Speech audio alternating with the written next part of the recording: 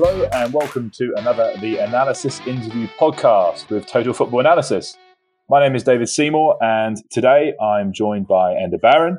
Hi Enda, how's it going? Spectacularly average. Yourself? Likewise, absolutely. Enda's kindly agreed to come onto the podcast once more, and this time we're going to be talking about adapting within analysis. And that's a pretty loose theme, but I think it's going to be an interesting topic, and I think it'll become more apparent as we go along as to what we mean by adapting. I won't ask Enda to introduce himself again, but I'll do my best to give an overview. So Enda, if I go wrong here, you can tell me. Enda is an incredibly experienced analyst, currently working with Bristol Rovers. However, he's also worked with Mansfield Town.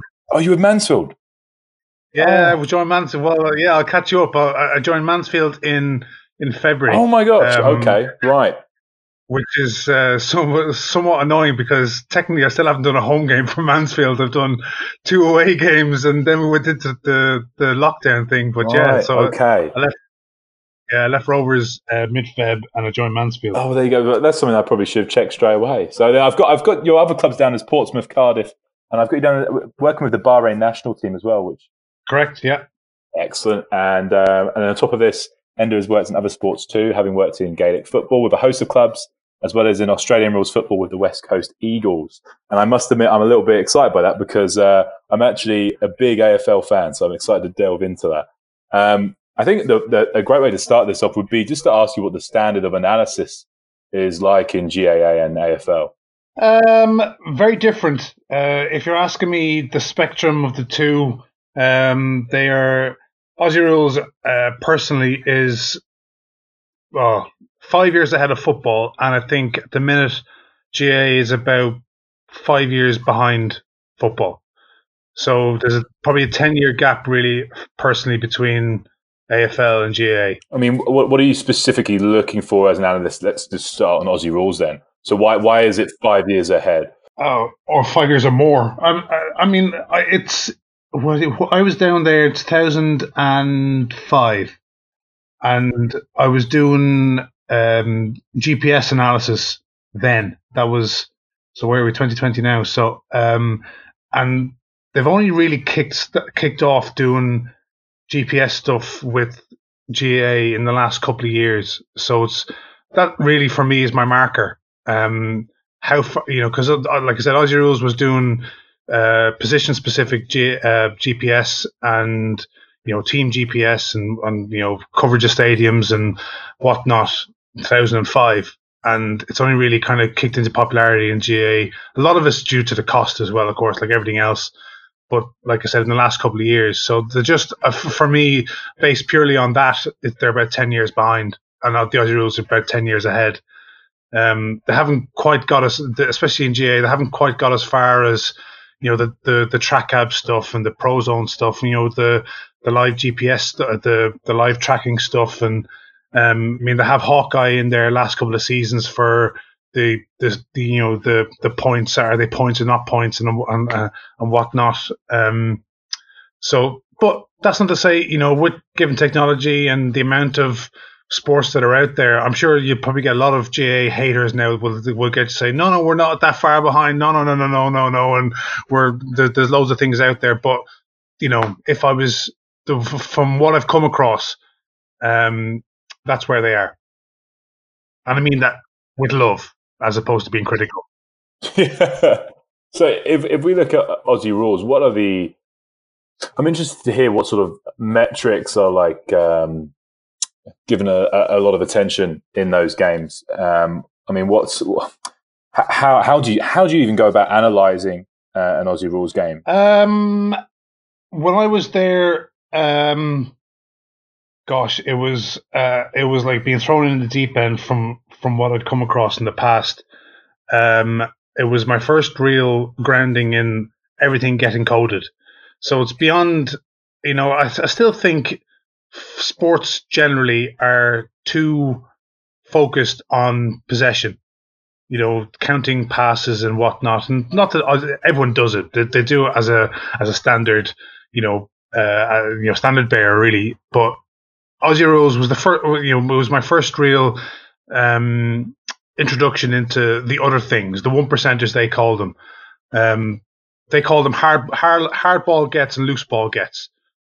Shepherds, tackles, that kind of thing. The things that you do off the ball sometimes are more important than what you do on the ball, because in football, for example, you're only in possession for 3%. Each player is only in possession for about 3% of 90 minutes.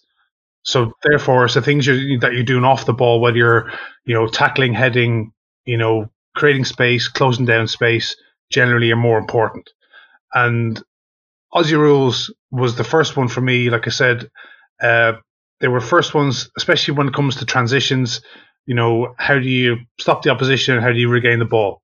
And most invasion games generally are all the same. But GA, Aussie rules, football, they're all classed as invasion games. You're trying to break into the opposition's half to try and score. And to do that, you have to get the ball, and there's only one ball, so you have to kind of get the ball back and then work towards it. So don't just focus on moving the ball from point to point. There's been any number of studies that'll say possession does not equal success. So look at the other things. Look at how are you closing down space? Are you making off the ball runs? Are you aiding your opponent's shepherds and tackles? Because that's what like I said, the Aussie rules are big into their 1%ers.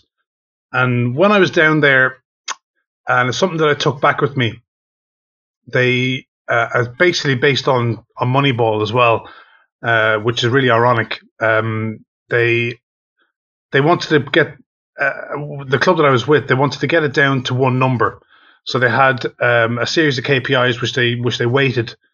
So include on the ball and off the ball, but the on the ball, so the possessions and stuff, they weren't weighted they weren't overweighted. So what I mean by that, so say you had a weighted score, you had an impact score in the game of 50 points. Your possessions were only worth a half a point each. Your retained possessions, therefore, were then worth another half point. So if you get 35 possessions, you only get 35 points. But if you score a goal, you get 6. And if you have a tackle and a tackle where you win the ball, it's 6 points. So it's not just about the on-ballers who get loads and loads of possessions. Sometimes they're trying to equalize it so that across the pitch, your defenders will get points for winning the ball back, and your forwards then, because they don't see a lot of the ball, will get points then for scoring, for example. So that's, like I said, it's what you do off the ball. Are you making runs? They used to do that as well. They used to track defensive runs from point to point. When your defender makes a 50-yard run up the pitch, they used to grade that as 5 points as well on top of that, so that you're bringing people away from the ball or you're tracking your run, etc., etc. So.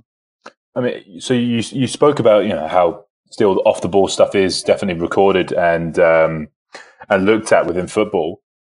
Do you think it's given as much credit, or do you think it's looked at as much as it is in AFL? No. Why do you think that is? It's honestly, I think it's not sexy. It's difficult to analyze. I think coming up with definitions is probably the biggest problem, and definitions across the board. I've got I'm not wholly sold on Opta's definitions, which everyone kind of runs off. I can come on to that at a different point, but I don't want to go off on too many tangents. But tackles for me are undercoded, because there's different types of. So in Aussie rules, they have 3 types of tackles. They have a tackle where you touch the ball. So you see where you get your hands on the ball, or you're intending to play the ball. You then have a contest, which is when you get within 2 meters of the ball, but you're able to affect play. And a challenge then is when you don't come within 2 meters of the ball, but you're affecting play. And I think that's undercoded in football, because from what I've seen and what I've come across, up to Pro Zone, Y Scout, the whole 9 yards with, I don't mean to name drop those, there were football, feel free to delete those out if you need to. But they're undercoded. and they generally only put tackles down as the one where you win the ball. And it's like, well, you can put in a tackle and not win the ball, but you've stopped the phase of play or you've curtailed things. So that's for me is my biggest problem is that they're too afraid to code things by only coding the one thing that they're sure about. And it's 1 in 3. From what I've seen, it's 1 in 3. So they only code one every 3 of 3 tackles. And do you think there's that football teams are missing out by not looking at these things in more depth? Oh, 100%. Absolutely, 100%. Now, they probably are looking at them, but it's not broadcast. I know Man City have an entire research and development department that, will be going out to all those sports, and they will have come across this at some point, and, they will probably doing it in-house and not telling anyone, which is, again, probably the biggest problem in football, that, expected goals and expected assists and, when it comes to the things that are broadcast in the public domain, they need to be easy to digest and sexy to come across. And, contest challenges, no, they aren't interesting, but they are more interesting, I find. So, I mean, obviously you worked in both Aussie rules and Gaelic. I'm surprised to hear Gaelic so far behind Aussie rules because I always just assume they're very similar games. Is that purely down to the financial standpoint, or do you think there's a different attitude towards the analysis within Gaelic? Well, it's multi. I mean, it sounds harsh when you say that it's that far behind, but they are that far behind, and it's not the fact there's anything wrong with GAA. County football is only on for 16 weeks of the year. It's the funds generally are retained by the central GAA office. None of the teams are professional. They might train as professionals, but they aren't professional. They have their overheads that they'll need to pay before they put money into the off-field stuff. And I think a lot of the success that GAA has had recently has been tied into university research. A lot of which tend to be based around the centres, so Dublin, Cork, Galway, Limerick. That's where a lot of the in-house, because obviously universities have bigger budgets, they can go and get analysis suites like they have in Carlow, they have one in DCU, they have one with UL, probably have one in CIT as well, or UCC, but they have those regional centres where those universities are able to put money into it. Again, you'll probably get a number of haters that'll say, "No, that's not true." But it's from what I've come across, individual counties themselves generally don't have access to the funds to be able to go and get 35 GPS vests, for example, or sit down and employ an analyst that has a laptop with a sports code or a huddle subscription. They try to do their best within financial structures, and I think the biggest difference is that the AFL has a wage cap for players, so you can't go above a certain amount, and the rest of it then is whatever money you have outside of the wage cap is put into your off-field stuff. So there's an element of development, regardless of what players you have and how successful you are. Each club will have, say, it's $8 million.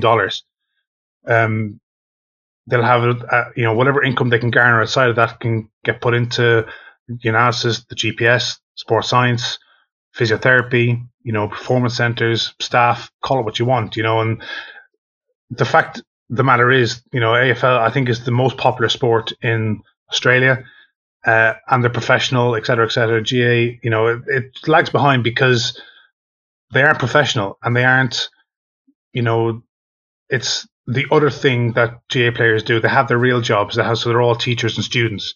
So they have to focus on that as opposed to, I must go and train, or I have to go and do this, and I have to go and do they'll do it as well, granted, but the ongoing joke within GA is only teachers and students are able to play GA at a decent level because everyone else is either too tired or too busy to do it. Something that I've seen a lot is that coaches look for the likes of basketball and ice hockey for ideas, and I wonder if it's just exclusive to those sports. Do you think that there are certain areas or things within Gaelic and Aussie rules that could be transferable from a coaching standpoint to football? Yes, within yes, but no. I mean, when I think about American sports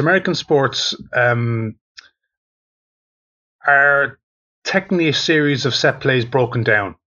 So we look at American football, for example. They have an offensive and a defensive team, and they'll switch between the two. And you have like 3 or 4 quarterbacks on the pitch at all time. You can flick between the 3 of them. They only play 2. Blah blah blah. So it's a series of set plays. Basketball is another one. That's a series of set plays. Ice hockey is slightly more fluid. Baseball, is the archetypal closed sport where you only get a series. You only get, I think it's 12 outcomes. In baseball, they're either going to hit it or miss, and then it's either going to stay in or be a foul ball. So, football and the other invasion games, the GA, there's slightly more fluidic interaction because the players are on the pitch and there's turnovers. You have your offensive team become your defensive team all the time. I don't mean to be critical of US sports, but the transfers there really is that the ball does go dead in football, it goes dead in rugby, it goes dead in AFL, and you have a set play, and that's why Liverpool have employed a throw-in coach, because they are that important, because you're going to get 55 or 60 of them a game, and it's a free hit to retain the ball, so you may as well do it properly as opposed to just being throw it in and see what happens. So you can focus on doing, because like corners and free kicks, it's a free kick into the box, but you could do the Man City way, just keep possession, just pass the ball. So if I was taking one thing from US sports, that'd be it, is the importance of retaining possession from a set play. Do you feel that? As you spoke about with Liverpool, with the throwing coach, and although that's got a lot of attention this season, I still think there definitely seems to be some sort of resistance perhaps within coaching towards that, maybe less so with analysis. Is there, how would you be measuring sort of retention from throw-ins? Would you literally be watching your team's throw-ins and just seeing how many times they keep the ball? Is there a quicker way to do this? Basically, yeah, that's pretty much it. Everyone thinks, when people hear throw-in coaches, they think Roy Delap, which is incorrect. That it's not just a ball chucked into an area, because throw-ins from a defensive point of view are fairly straightforward to mark, because everyone picks up. And it's difficult to retain possession from a throw-in when it's defended properly, because who do you throw to? If everyone's picked up, who do you throw to? And throw it to feet, give it back to the taker. What do you do from there? So how do you free up space? How do you free up a throw into the box? How do you free up? So it's actually more complex than just, well, Roy Delap putting it into the box. Doing crossovers, throwing it safe side. Who releases what defensive player takes the thrower. So when the ball does come into play, there's lots and lots of moving parts. So it's not just, an offensive stick onto somebody's head. It's creating space and defending space. And, like I said, if there's 60 of them, if you had 60 corners a game, you'd have a corner coach without even thinking about it. So, listen, I think it's a great move really from Liverpool. That's the type of thing that it takes, is those specialized coaches, because they're more and more popular now at Premier League level, because obviously they can afford to carry those coaches. But you're going to have a set play coach, because there's 100 set plays a game if you include throw-ins. So why wouldn't you? So you started with Gaelic, and then obviously you went into AFL. Is it easy to cross over as an analyst from those games into football? You said that invasion games are similar in principle. So was that an easy transition for you? Very. And it's just getting your head around the rules of the game. AFL and GA are very, very similar, because all the positions are exactly the same. You have 6 defenders, 6 forwards, and 12.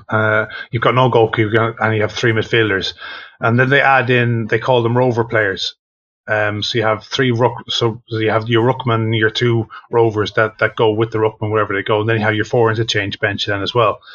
So the set positions in AFL are more or less the exact same as they are in GAA, which makes it very, very easy to transfer over.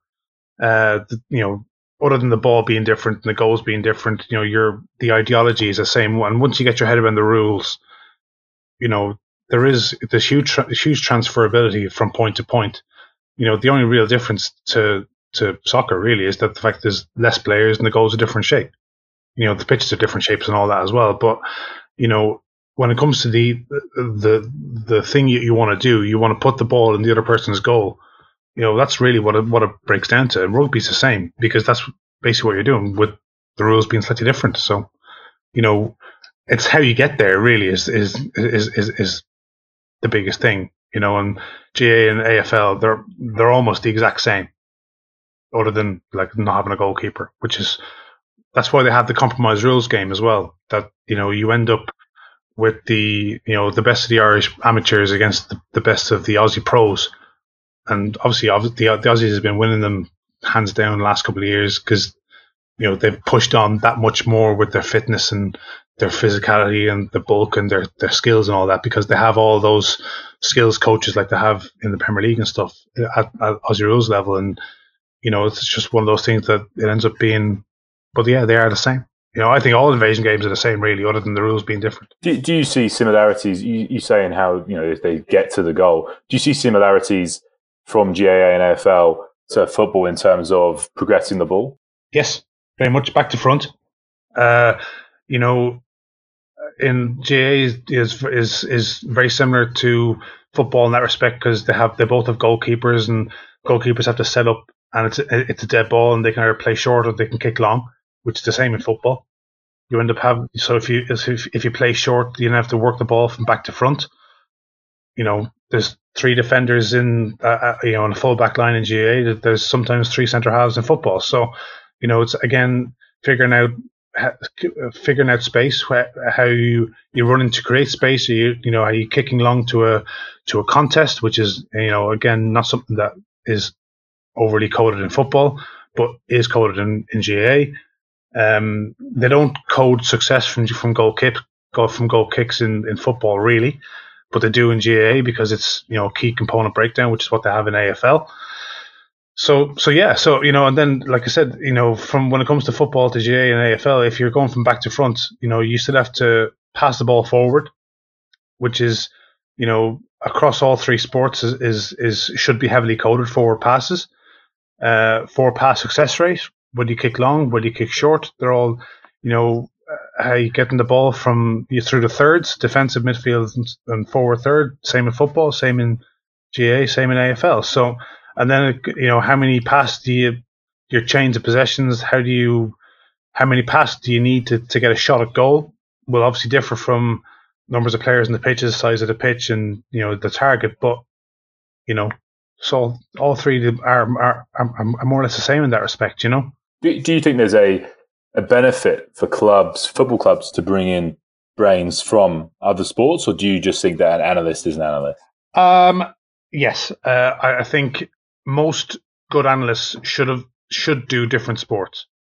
I note the fact at the minute that the head of analysis with the FA is Rhys Long, who was in my master's class, and he was working with the Lions and he was working with Wales, and would be rugby through and through, but as head of a football organisation. So, that says it all really for me, is that, when you have a rugby guy at the top of the football pyramid, what more do you want, really? That's just enough of an indication that there are, analysts are analysts. That any good analyst should be able to not just do football.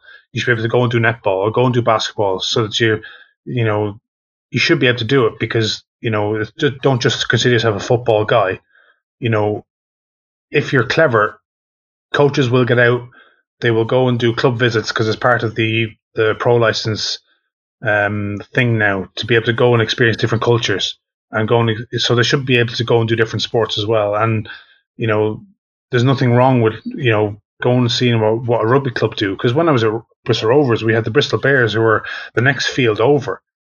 So you'd be embarrassed really to I should have gone in there more really when I was in there, but that's the type of thing you should do when you have the time to do it and schedules permit it to do it. Go and do it. Why wouldn't you do it?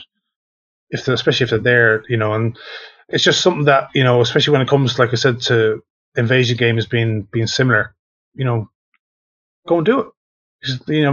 Why wouldn't you do it? There's a friend of mine working with a championship club now who religiously went to. He was working with Exos, and he went to the NFL just to be able to see what they do, and see what you can take back, and see what transfers. Don't think that football is this bubble that you can only work within football, because every sport is different, and there's great marriages to be taken up if you do it right between sports. Why wouldn't you do it? What's the one sort of real benefit that you can think of that comes to mind straight away that's impacted you as an analyst from working in a variety of sports? God, now you put me on the spot. That's all right. We'll edit it to make it sound like you had this like straight away, so don't worry. I don't know. I think studying off the ball and turnovers, probably the two biggest ones. Probably, yeah. I would possibly turnovers, because one of the things that I think again are underlooked at is how you lose the ball, because it's easy to say, well, we had a 97% pass success rate. Okay, so what happened to 3%? Was there? Did you give the ball away loosely? Did you give the ball away with a forward pass? Were you trying something, or was it just a skill error? And I think it's important really to understand that, because forward passes, you're putting the ball at risk. Every time you play the forward pass, you're putting the ball at risk in any sport. And I think if there's an intent to play, so say you're playing a through ball and the defender cuts it out, it's not an unsuccessful pass, because, well, it is an unsuccessful pass because obviously you didn't retain possession, but there's a certain element of there's an effort to create a chance. So, it's just one of those unfortunate things. If you've passed the ball to the opposite, if your defenders pass the ball to a striker, for example, and they score a goal, that's obviously an unsuccessful pass. But if the intent is there to create something that's not just loose, that for me is important. If there's a high skill error thing, so say you have holding centre midfielder in football that is passing the ball forward and he keeps shelling it out of play, or keeps going to the so he has 5 of these passes in a game that are too long, or that's a skill thing. So that's the sort of type of thing then you can take into coaching practice, where we've noticed that you're trying to do this pass. So if you're trying to do that, set up a mannequin, set up a small goal, that get the technique of it right, so that you can transfer that to a game. Or don't kick the ground, whatever the case is. So but that's for me is one of those things that sometimes you need to look at the other thing that people aren't doing. I just want to quickly jump on what you said about the American sports, and I think the general consensus is that American sports are ahead of what's going on in football right now in terms of level of analysis. And first of all, I'd be interested to know whether you think that's the case. But secondly, why that's the case, and whether it's, as you said, down to the nature of the games being like a series of set plays. No, I think it's money. Money makes the world go round. And when you look at the college football in the US, the college stadiums they have attached to universities are far exceed anything that have a university level here. And a lot of it's down to the amount of money that is floating around US sports.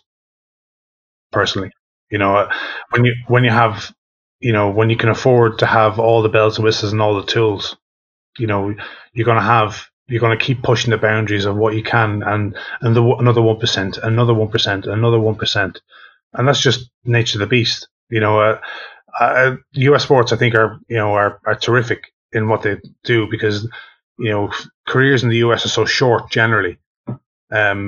2 years in the NFL. Baseball's pretty short too. That you're compensate stars because they know their careers are short, but to get the maximum out of them, you have to have all the bells and whistles to enable them to be the best player they can possibly be. So, terrific. Mm. Okay, I'd like to sort of transition into the football side, and I mean, it'd be a great way to start by talking about your experience with the Bahrain national team. I mean, first and foremost, how does the level and focus of analysis change at international level compared to at club level? It changed because with working with the national team was more intense, more compressed, and it was different because we had to, like I said before, we had to do everything twice because of the language barrier. But it made everything more specific. So rather than use, say, 3 clips to highlight a point, you might only use one because we had to go over it twice. We use, as is always the way with international football, you take a lot of your own stuff. So you'll do a training session, you record it, and you'll go through it then to highlight patterns of play, setups, so that they can see it for themselves, visualize it for themselves, and it's a pattern run through. You might use some in-game footage as well to highlight that too. It was different. It was very, very different. Not saying that isn't used at club level. I find it different at club level because you've much more time to go through a much broader spectrum of stuff, and you end up patterns of play generally only take 1 or 2 days. You might do, there might be a crossing and finishing session that might not necessarily need to be gone through in a team meeting. So I suppose at international level, everything, like I said, is just a little bit more intense. I found the camps very intense. Didn't sleep a lot.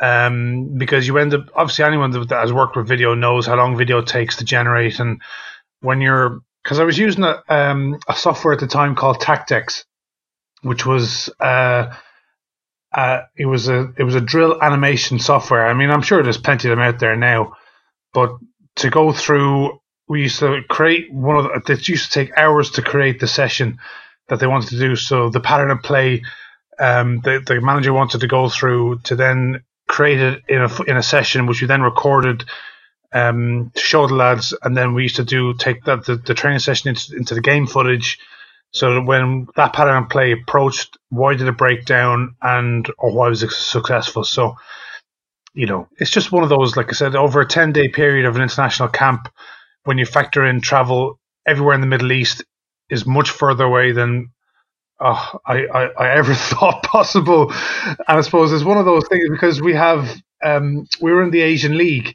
and the Asian Cup, and our games, we played Kazakhstan in Dubai, which is one of the shorter ones. We played a home game against North Korea, but you end up then playing North Korea away, which that's Wow. past Japan. So it's one of those things where Europe thinks everywhere is far away, which it is. But when you're in Bahrain, London is a 7-hour flight. India is 6.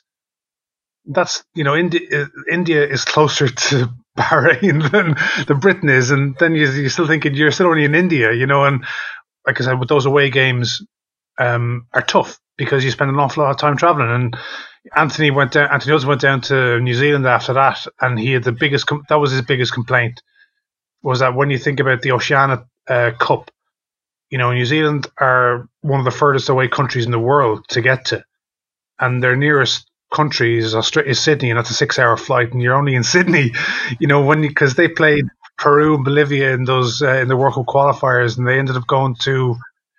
And it's just the scale of the job that's being asked to do is it just seemed more amplified because of the language, the standard, the level.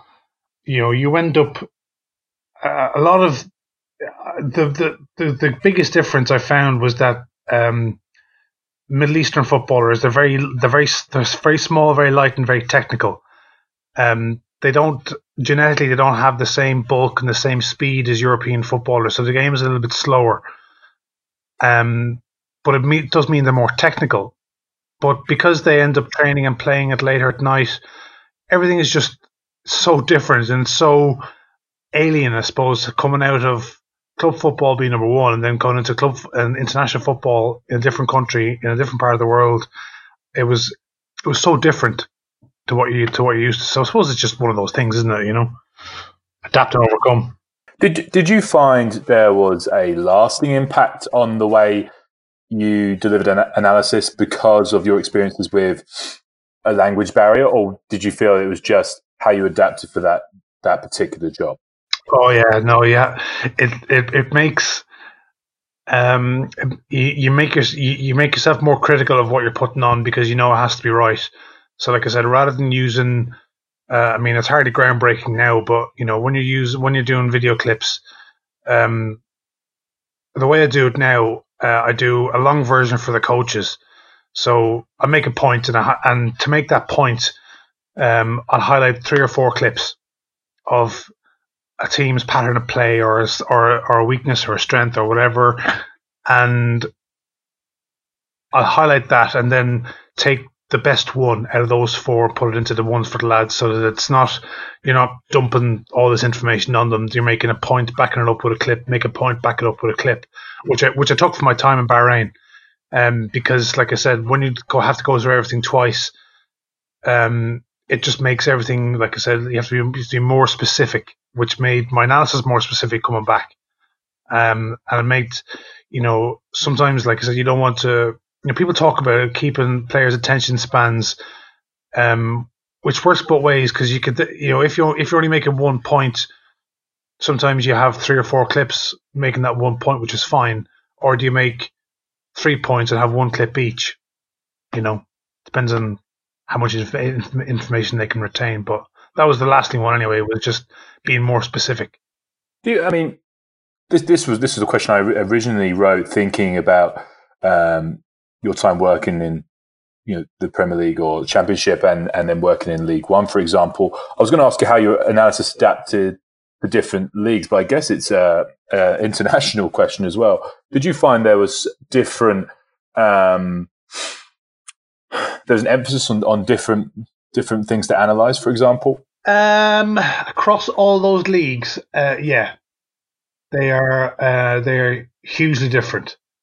I don't mean this to come across as really disrespectful, but I suppose, when it comes to the lower leagues, the problems and the issues you're trying to solve are slightly more gross. What I mean by that is that when it comes to the game of football itself, you end up having to solve bigger problems at lower levels, as opposed to, at the elite level, you're talking about very, very specific nuances. Premier League teams across the board will be fairly similar. The players will have, similar technique levels, the similar fitness levels, and you end up highlighting 1% or very specific areas of weakness, which are not as well. They're more pronounced the lower down you go. A lot of it is due to the players being slightly, we're talking about milliseconds here, but they're not as good as making the proper decisions under pressure properly the lower down you go. That's probably the biggest difference, other than the speed of the game as well. And it obviously changes your analysis by proxy, because you have to, I find the lower down you go, I ended up having to look at weaknesses in a much broader way. So I found myself analyzing formations and how they interact and where space is, where your overloads are, and how you can exploit them. And I find the messages you ended up getting repeated more, I suppose, is probably the best way to put it. So that if you're playing 4-4-2, for example, crosses and shots, you're having to emphasize that on a more regular basis. don't not turn down crossing opportunities when you're playing 4-4-2 in lower levels. Can you get by a yard to put a cross in? Where the higher up you go, that becomes less of a pronounced message because everything becomes more assumed. You end up being able to give more specifics in how you can get that yard and how you can create that overload, if that makes sense. I hope that makes sense. Yeah, absolutely. One of the things I often ask coaches is, does their coaching change based on league position or perhaps the time of the season? And generally, they seem to say no. They will sort of stick to their guns, stick to their principles as such. Is that the same for analysts, or do they ask you to look at different things as the season progresses, or perhaps based on their league position?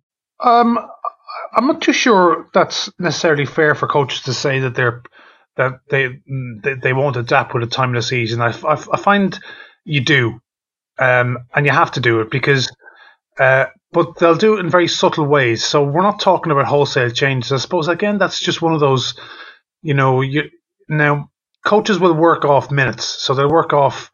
They might do 3v3s and 4v4s in a smaller area or a bigger area, or they might do something for 8 minutes, for example. And the start of the season might be 10.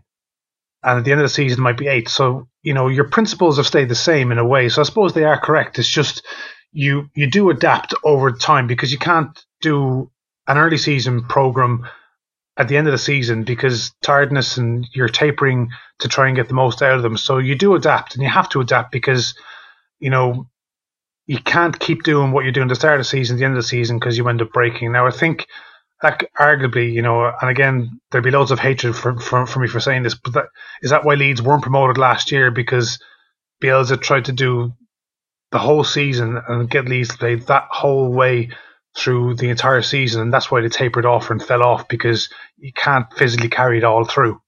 And maybe that's why they're in the position they are now, because he has adapted. Now, we're only talking a couple of minutes here and there, but over the span of a season, you do. From an analysis point of view, you do adapt, yeah, because you get information blindness. I find the lower down you go, the more boring the message gets, because especially because you come up against similar formations on a more regular basis, the message gets boring, and you end up trying to find ways to adapt it and trying to find the ways to make it interesting. I found myself, we played Coventry 4 times in the space of about 5 weeks over Christmas and New Year. Played them in the FA Cup and we played them in the league and in a replay game, and they played 3-5-2, in all those games. And over the space of that month, you're thinking nothing has changed. Coventry's teams remained fairly consistent. Their style of plays remained fairly consistent. And, there's an element of blindness from that because, it's boring for me to do. It's boring for me to deliver the second and the third and the fourth time that you think of, well, your meetings become shorter because, you're rehashing the same thing over and over again. I find, that's probably one of the things is as good analysts will try and make it different and try and keep it varied, and it's coming up with ways to make it varied and make it different. That's really interesting. One thing I wanted to ask you is how your analysis adapts to a managerial change at a club, because one thing I'd be interested to hear about is, does a lot of your work for the previous manager then just essentially go out the window, or does your focuses change just completely, or do you find that actually it's a relatively smooth process, that they still want to know what you were doing for the last manager, and you build upon that? This is a great question, and I could talk about this for hours and hours and hours on end. I find managerial changes are one of the most stressful things that any analyst goes through. I find myself grading myself on where your club finishes in the league, and sometimes it can be hard to take when you're lower mid-table, that you don't consider yourself the 15th to 16th to 17th, 18th worst analyst in the league, and even though that's where you finish. And I find managers come in and sometimes some of them can be very heavy-handed. I'm not going to name names, but they can, sometimes come across like that what you were doing wasn't right, which is difficult to take because, I think analysts generally work and they pour a lot of themselves into their work, and it's very personal, and they can get very defensive because it's not that I'm haven't physically put on a pair of boots and a pair of shin pads, shorts and socks and a jersey. So other than doing that, there's not a great deal I can do to affect the result. And I take it very personally when people say that's not right, and it's like, wow, didn't think that was so wrong, and across the board, I generally find analysts do a lot of the same things. Hardly groundbreaking statements. Managers will come along with a very fixed way of doing things, and they like it to have it their way because it makes them comfortable that they think when it comes to delivering a job and doing the thing that they're being asked to do, that if I don't have it my way, I want it my way because that's the way I know that works. And you end up having a bit of a personality clash, really, between if an analyst is at a club when a manager's come in, that they've done a good job and they try to do as good as a job as they possibly can, and it was fine for the last manager, doesn't mean that it's automatically wrong for the next one. And it can be quite awkward for a couple of weeks while everyone figures everyone out, because all analysts will do a match report, and the style will change, and the information in there will change, and the layout will be different. But I find the information is generally all the same, because and you're only talking about nuances and details, and I find some of the coaches generally could come in and adapt what we have as opposed to wholesale changing what this is the way I want it, and it's like, well, fine, because it then pushes the pressure back on when a manager comes in and says I want it done this way, and that's it. It can put a lot of pressure on the analyst to figure out that way, because they'll have their processes down and they'll be able to work through their workflows quickly and be able to adapt when things go wrong based on what they know. And then to have this new way dumped on you, you have to figure out the problems first before you can start doing it properly. And it's difficult. And it can be very, very unfair because they're generally stressful times anyway, because you're worried about keeping your job. Added to the stress that, well, the manager's going to get rid of me if I don't do this properly. So then you end up spending more and more hours trying to figure it all out without anyone ever telling you that you're actually doing a good job.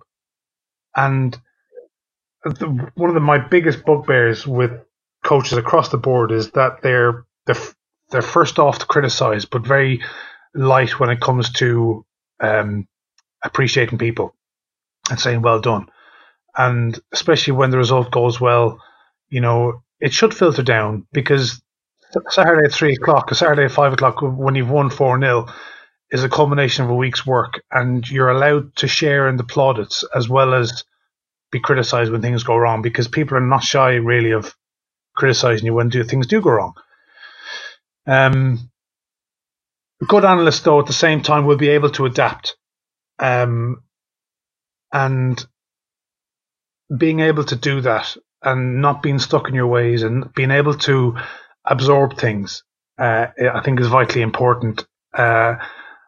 I generally find if I was giving advice to analysts, especially when it comes to managerial changes, is do what you can first off and let them come to you, as opposed to being heavy-handed and say, this is what I do. That, like I said, I think it should filter from the top down as opposed to being pushed up. And sometimes I think analysts get very, very heavy-handed, saying, well, this is the way I know that works, and this is it. Because that's when problems start, because managers won't stand for being told what they're doing, because it's their way or the highway ultimately. So I mean, how do you adapt? This is my last question. How do you adapt to new technology? Do you prefer to stick with your own processes and what's worked for you before, or I mean, are you slightly resistant, or are you aware that, particularly in analysis, you're always having to sort of be on top of whatever the new technology or the new metric or whatever it is that is coming into the game? Because I mean, it seems to move so fast. I am stuck in my ways. I am the. I will openly admit that I do get stuck in my ways at times, because when it comes to time pressurized situations, choose a Saturday, choose a Saturday, choose a Saturday, choose a Saturday. I do know it works. I know it works my way, and I find companies are great at trying to reinvent the wheel when it comes to flogging a product. My default answer when, say, somebody adds you on LinkedIn with something that they want to sell, because that's generally where the sales pitches start, is on LinkedIn. And my default answer is always no.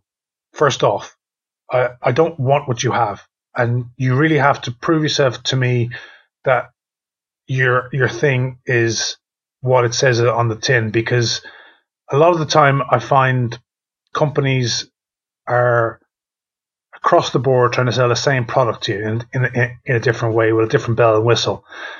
Now, the other side of it is the bigger companies then will try and sell you something that you don't want, because they obviously want to make more money from you. And one of the biggest ones, I was thinking about this kind of this morning. One of the biggest ones, I'm not going to, again, name drop too much, but one of the bigger analysis companies, I remember when I was a carrot, they were trying to flog something that 2 years later they're giving away for free. And I thought that's really ironic that they were trying to get us, to pay $3,000 more because we're in the Premier League. Then 2 years later they were giving away for free as an extra add-on to their package. And I thought, that's why I'm so cautious about saying yes to things unless it's an absolutely necessary. I'll just say no, because those things generally get tacked on at some point. If you're patient with it, they'll get tacked on at some point, because those bigger companies then realize that we're not actually going to make a lot of money from selling this to every club. So what we'll do is we'll increase our prices by £100 a month, and that's its actual value as opposed to its initial value. And £100 a month for, say, something that costs you $3,500 a year, so it goes up to 3,600 a year. Clubs are more willing to absorb it that way, as opposed to, well, this costs $3,000 on top of the $3,500 you're paying already, which is like, well, why would I bother paying that? I find with technology as well, I find bigger companies will try and flog you everything. I went to again, not to name drop, I went to one of those end of season seminars a couple of years back, and the company was trying to sell me. They promised improved workflows. That was the big buzz line. Analysts spend a lot of time doing X, Y, and Z. We want to streamline your workflow. And then the other half of the seminar was, well, we have all this other products that we can add to your product that, if you can afford it, this will help you do this. And my reaction afterwards was, you said you were going to increase the workflow and improve it and make things better and make things quicker, because there's not enough hours in a day for analysts anyway. Don't then try and sell us something else that adds to your workflow to actually make it worse. And I thought it was a bit rich for a company to come along and then sell you the solution and the problem in the same day. And I thought, it's great. The lower down you go, this, again, I know this comes back to the GA thing and with the NFL thing. When you have an unlimited budget, you can have all the bells and whistles. And analysts would gladly have all the products if they could afford it. And sometimes you have to be critical with yourself. I look at telestrations, because I was sent on an article this week about telestrations and their impact in elite football, and I think they're a great add-on, but sometimes detract from the message because the amount of work you have to put in to get to that point, I think sometimes is too much. I remember when Piero came out first, they were they had it in at Fulham. I think Andy Scolding had it at Fulham, and he used to say hours, absolute hours, and the technology. And he said, the price was extortionate anyway, but they wanted it because they wanted to show it like Sky Sports, and it meant more because it was something that the players could relate to because it's the Sky Sports way. But he said the technology to get there and the hours to get to that point. And like I said, especially when you're only using one clip, you're thinking, well, what's the point? And so sometimes I think, there's always an easier way. There's always an easier way when it comes to to these things. Now, there is a way you can do telestrations for free using PowerPoint. And so basically, the easy way. I mean, listen, I'm sure analysts have done it across the world, but you clip you clip your video to the movie frame. You take a photograph of it, put it in PowerPoint, draw on it with arrows, save it as a JPEG, put the photograph back into the video, so that you literally, when it comes to, so the movie will play through, and the still will be the thing, whatever you've drawn in PowerPoint. Now, it looks rough and ready, and it's not as smooth when you're tracking dots and tracking players with all those other telestrations that are out there. But to emphasize a point, do you really need to go through all that hard work, clicking, click, click, click, circle, click, circle, click, circle, click, just to make a point? And sometimes I think technology analysis is getting lost in technology, the things you can do as opposed to things you should do. And there's the two very, very different things. You don't need to do absolutely everything to get your message across, because if the clip is obvious, you don't need any telestrations. Sometimes people just do it because, well, they're doing it at Everton, so it's good. And that's the other side of it. Then it's a kind of a double-edged sword, really, because the higher up you go, people think that. So when you go and do interviews, for example, sometimes you'll be asked to put telestrations on, and I was knocked back from a job because the telestrations weren't up to scratch, not to where they were, and it's like, but was the message right? Don't be worried about the diagram. If the message was accurate and the analysis was good, what difference does it make? And technology is great, but it should never lead what you do. It should add to what you do. And like I said, my default answer with anyone that adds me on LinkedIn and then tries to send me something is no, because I want you to come back to me then with something.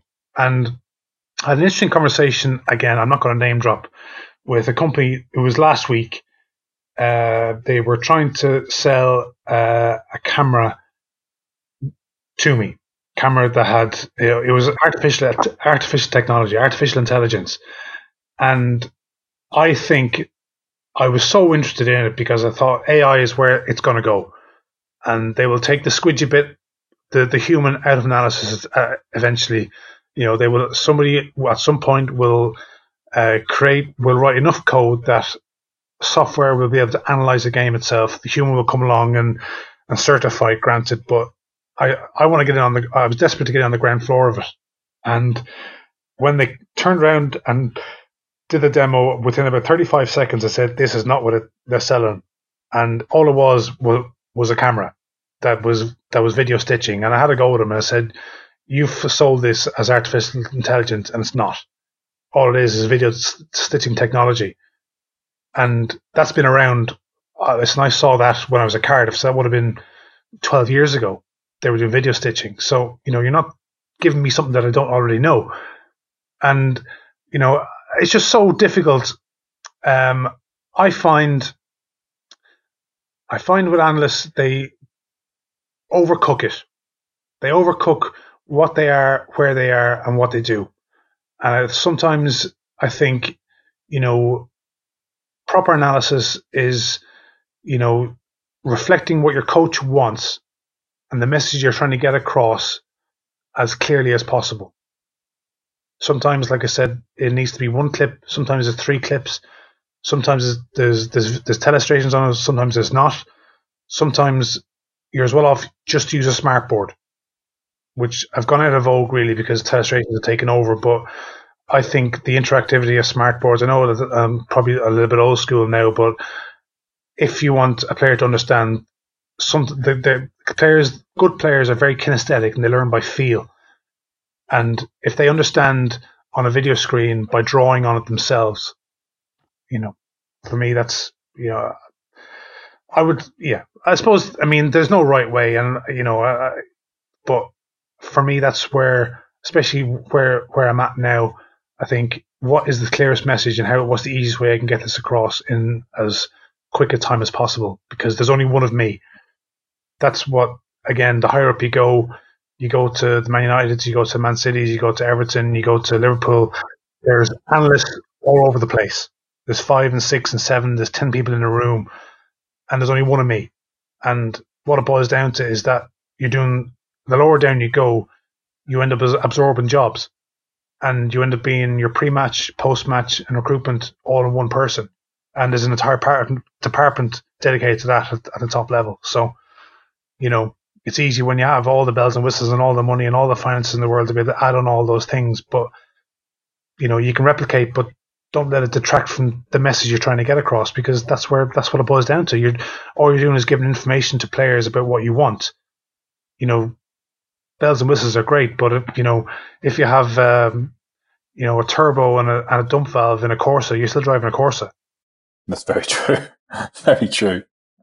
That was a terrific answer, and I think just this whole podcast has been so interesting, particularly to look at analysis from this angle that we have, or this route that we've gone down. So, firstly, thank you so much for giving up your time, and I really appreciate it. Anytime, no problem. Like I said, I think these are great because there's not enough of these out there, and there's not enough because everyone's learning, and there's more and more analysts being turned out on a yearly basis that everyone picks up information, and even if 5% of what I said is used, then it's 4% more than I thought was going to be used, to be honest. So, brilliant.